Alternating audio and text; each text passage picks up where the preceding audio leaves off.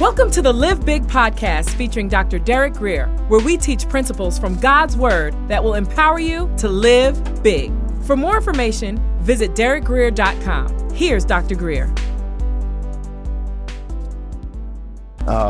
This is a story told by the Wintu tribal elders. I'm actually going to read it to you. And it's how the female eagle chooses her mate. And since I'm not a biologist, I cannot vouch for all these facts. And you can't always believe the internet either. But I got it on the internet, but here's the story, and you can go home and find out what's true and what's not, okay? But here's what these elders said. They said, when it comes time for the female eagle to choose her mate, she prepares herself for many suitors. And when they come before her, she looks them over quite well and then picks one to fly with for a while. Meaning it's okay to date. It's okay to court, if you will. And if she likes the way he flies, she finds a small stick, puts it up, and flies high with it. At some point, she will drop the stick to see if the male can catch it. If he does, then she finds a larger stick and flies much higher this time. Each time the male catches the sticks, she continues picking up larger sticks. Then she finds the larger stick. You almost at this point have a log. And she drops it. And here's the deal. If at any time in this process, the male fails to catch the stick, she just flies away. She don't cuss him out. She don't tell him off. She don't jerk her neck. She just flies away. And it says, and this is what they said, then she begins to search all over again. Takes a few tries sometimes. And when she finds a male she's interested in, there has to be that natural interest too. She starts testing him in the exact same way until she finds a male eagle who catches all the sticks. And then when she does, she chooses him an eagle's mate for life. Ladies, you're not ready. Yeah, all right. Young ladies, you're not ready to date until you have some non-negotiables. Until you have some sticks. I'm not talking about everything's non-negotiable. But you have some things that, you know, I just will not settle for that. Now, they go on to say, one of the reasons for this test is that at some point, they will build a nest together, the male eagle and the eaglet, high up on a rock somewhere. And then they're going to have these little baby eagles. I get the babies are eaglets. I guess the female eagles are eaglet. What's she? Okay, the girl eagle. Okay, thank you. See, I have this problem. Squirrels, it just happens. I just go all over the place, but I'm back. The issue is when the babies begin to learn to fly, sometimes what happens, they start trying to learn to fly, but sometimes they fall instead. It's then that the male must catch his young. And because she tested him, he can. Now, I can't vouch for the truth of this story, but it sure is romantic and it teaches us a few things. So in case you feel I'm just talking about the women, it's also true for the men. Back to Genesis 24:16. Now the young woman was very beautiful to behold, a virgin, no man had ever known her. She went down to the well, she filled her pitcher, and she came up. Now again, for most of us in that selection process, her beauty would have been enough. Her even having some water would have been enough. But he didn't abandon his requirements. You see, when you start looking at all that, it's so easy to start abandoning process. But every time I walked away from process, I lived to regret it. And the servant ran to meet her. So he's excited. He's like, you know, this lady looks like the one. And he asked the question. He goes through the process. Please let me drink a little water from your pitcher. Watch what she says. She says, drink, my Lord. Not only was she generous, she was polite. And she treated people, even people she didn't know. This was someone else's slave. She treated him with respect. Then watch this. She quickly, notice this word because it's going to be repeated again. She quickly let her pitcher down to her hand. So she took it off her shoulder and now it's in her hand. Now a lot of us would be like, do I look like your maid or something? What do I look like? You ask me for this water. You know what? Them days are over, you know, and that's what a lot of us would do. But no, she gave him a drink without hesitation. And when she had finished giving him a drink, watch this, without him saying a word about it, without him even hinting, she said, I will draw water for your camels also. Watch this. Not till they all get a taste, but until they have finished drinking.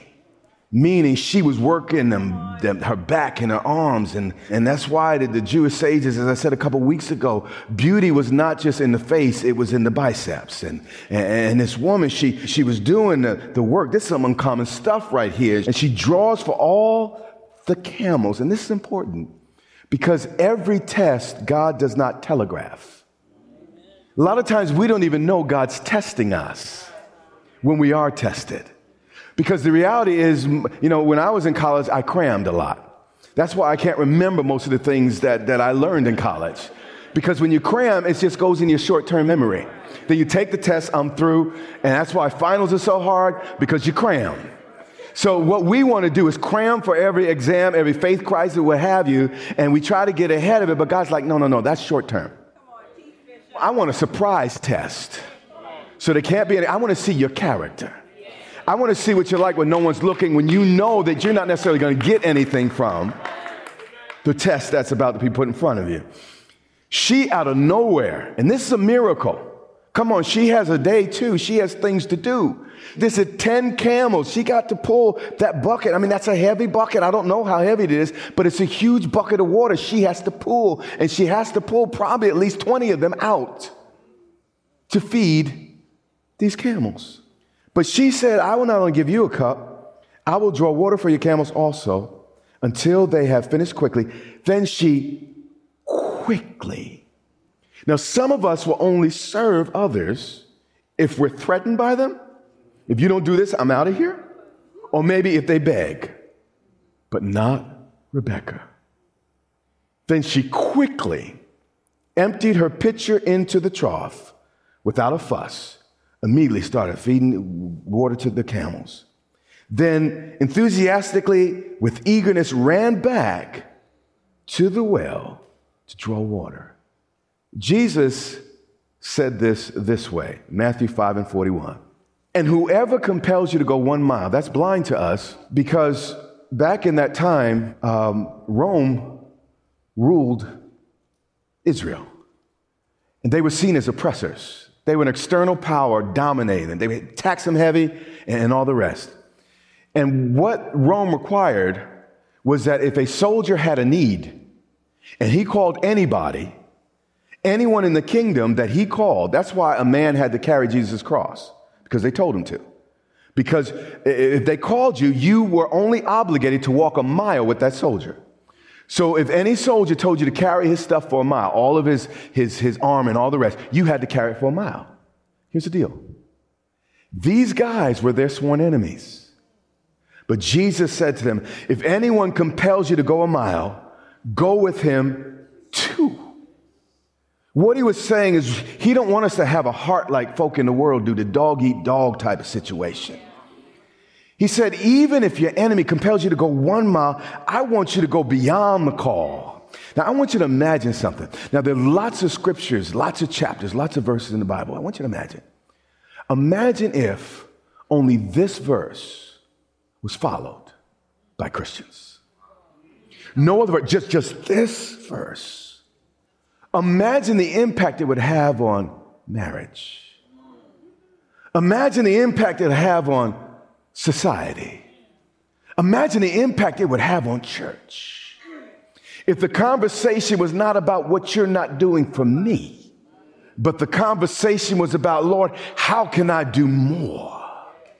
Lord, how can I go the extra? Imagine if, this is incredible imagination. Imagine if we created cultures in our home where everybody said, you know what, I'm gonna do more than what's asked for. Imagine what your yard would look like if your children thought that way. Just imagine a home where no one's fighting for that last piece of chicken or turkey, whatever it is, because everyone's saying, you know what, but before you ask, I want to give you more than even you asked for. Imagine what church would be like. If you know what, if people walked in here and everyone's attitude was, how can I be a blessing to you? I'm going to smile at you before you smile at me. Not because, a lot of times you'll smile back because they smile first. But you know what? I'm going to smile even before you ask for it. I'm going to be kind. Matter of fact, I'm going to give you the better seat. I'm going to park way down there at, just while I'm on subject, on 234 so the new believers can come in. Yeah, that's just a little housekeeping. But just imagine what culture would be like. No one would fight at Christmas time in stores. There'd be no riots over Nikes, Jordans, or Tickle Me Elmo. Imagine what the world would be like. When we get to glory, that's what it's going to be like.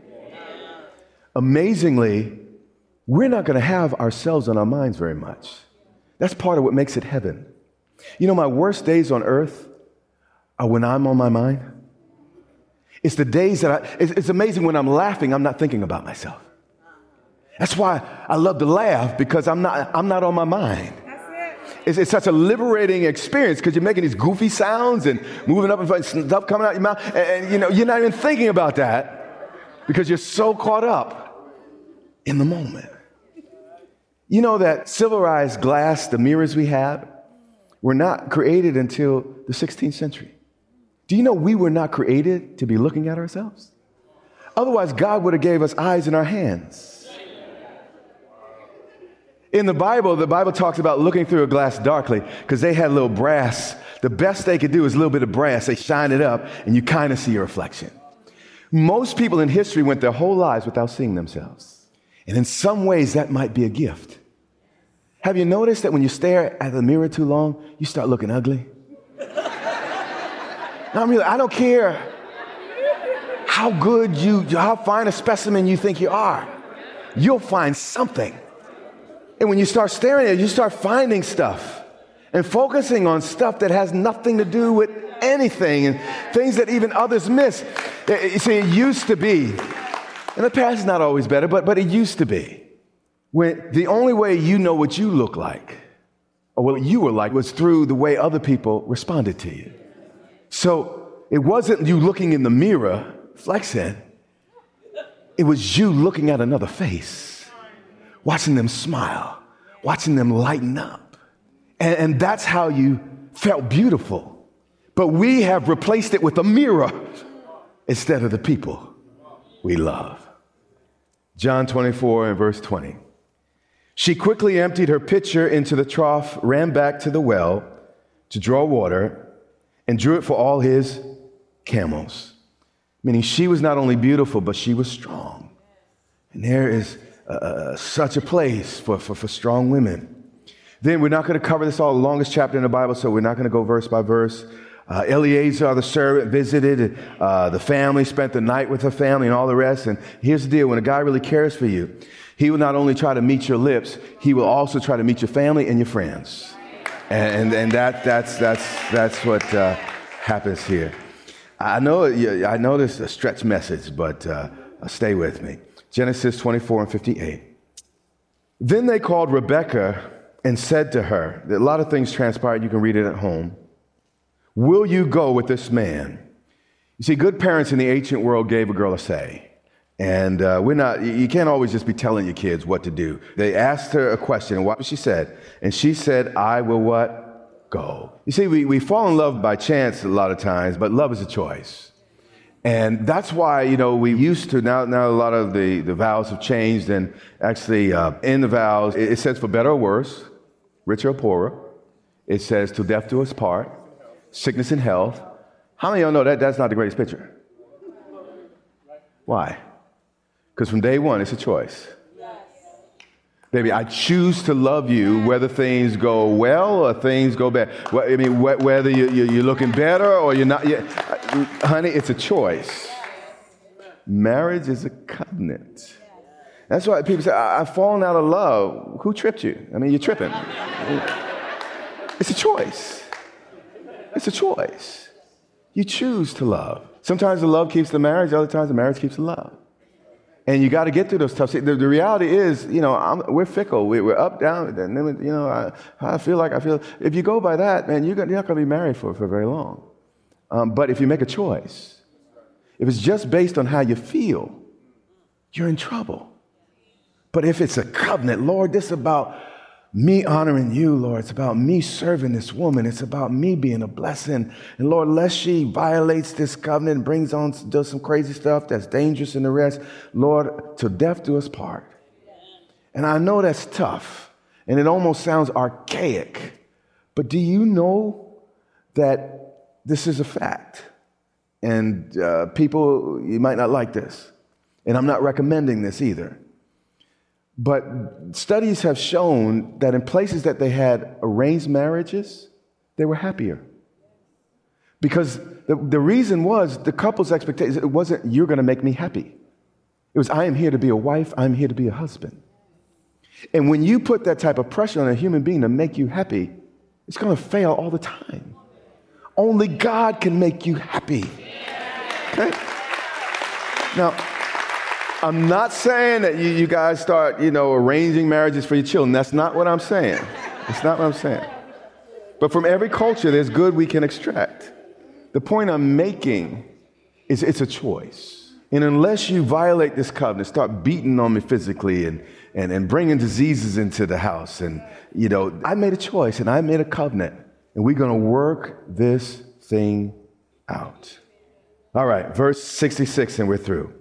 And the servant told Isaac all the things that he had done. Then Isaac brought her into his mother, Sarah's tent. That's pretty profound, but we're not going to cover that. And he took Rebekah, and she became his what? Wife. Rebekah became the matriarch right behind Sarah of the Jewish people. She's in the genealogy of Jesus Christ himself, all because she was willing to give somebody else a glass of water. All because she was willing to help somebody who she never expected anything back. And here's the point of this whole series.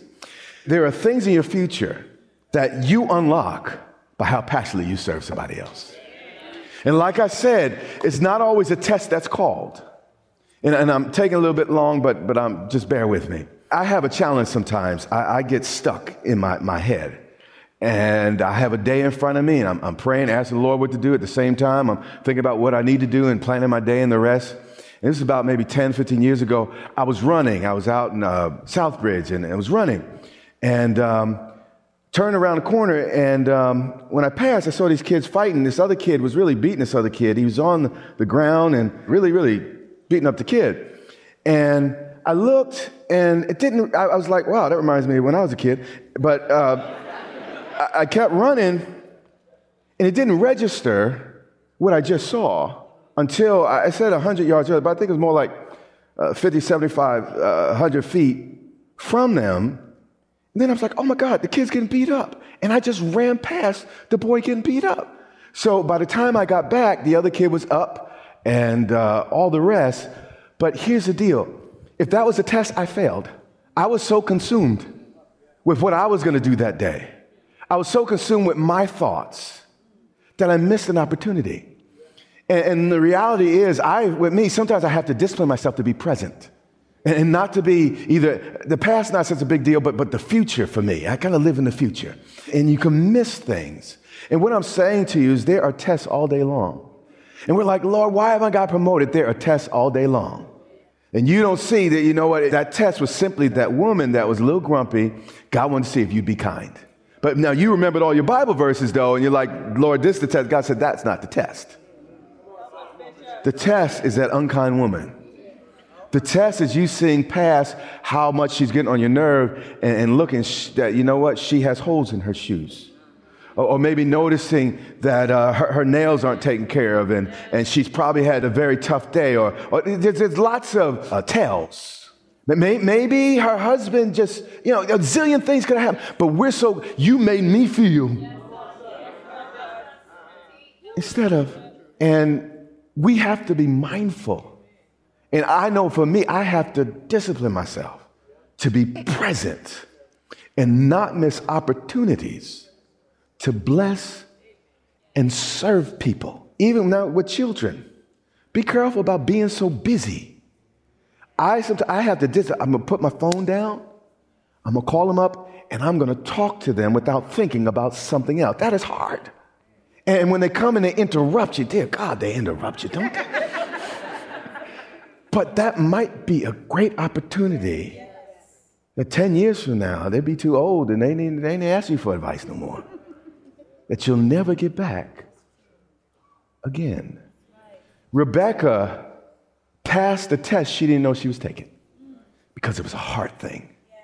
And we want our hearts to be so right before God that we don't have to be prepped. It's just our way to go beyond the call of duty, not just do the minimum, but be known for doing more. It says here, he took Rebecca and she became his wife. Today, what I want you to do is see Jesus as your Rebecca today. He not only knows what you want before you ask, he's not only interested in giving you a drink, he wants to give you even more than you ask for. And the challenge, though, with us is we're so interested in the reward that we miss the mark. Let me explain that. The Bible says, Paul says, I press toward the mark for the prize of the high calling of God in Christ Jesus. Now, when I used to run track as a boy, you had to stay in your lane. And I know in long distance you can eventually leave your lanes, but in sprints, you had to stay in your lane. And always the trophy table was on the grass. You have been listening to the Live Big podcast with Dr. Derek Grier. For more information, visit derekgrier.com or follow Dr. Grier on social media.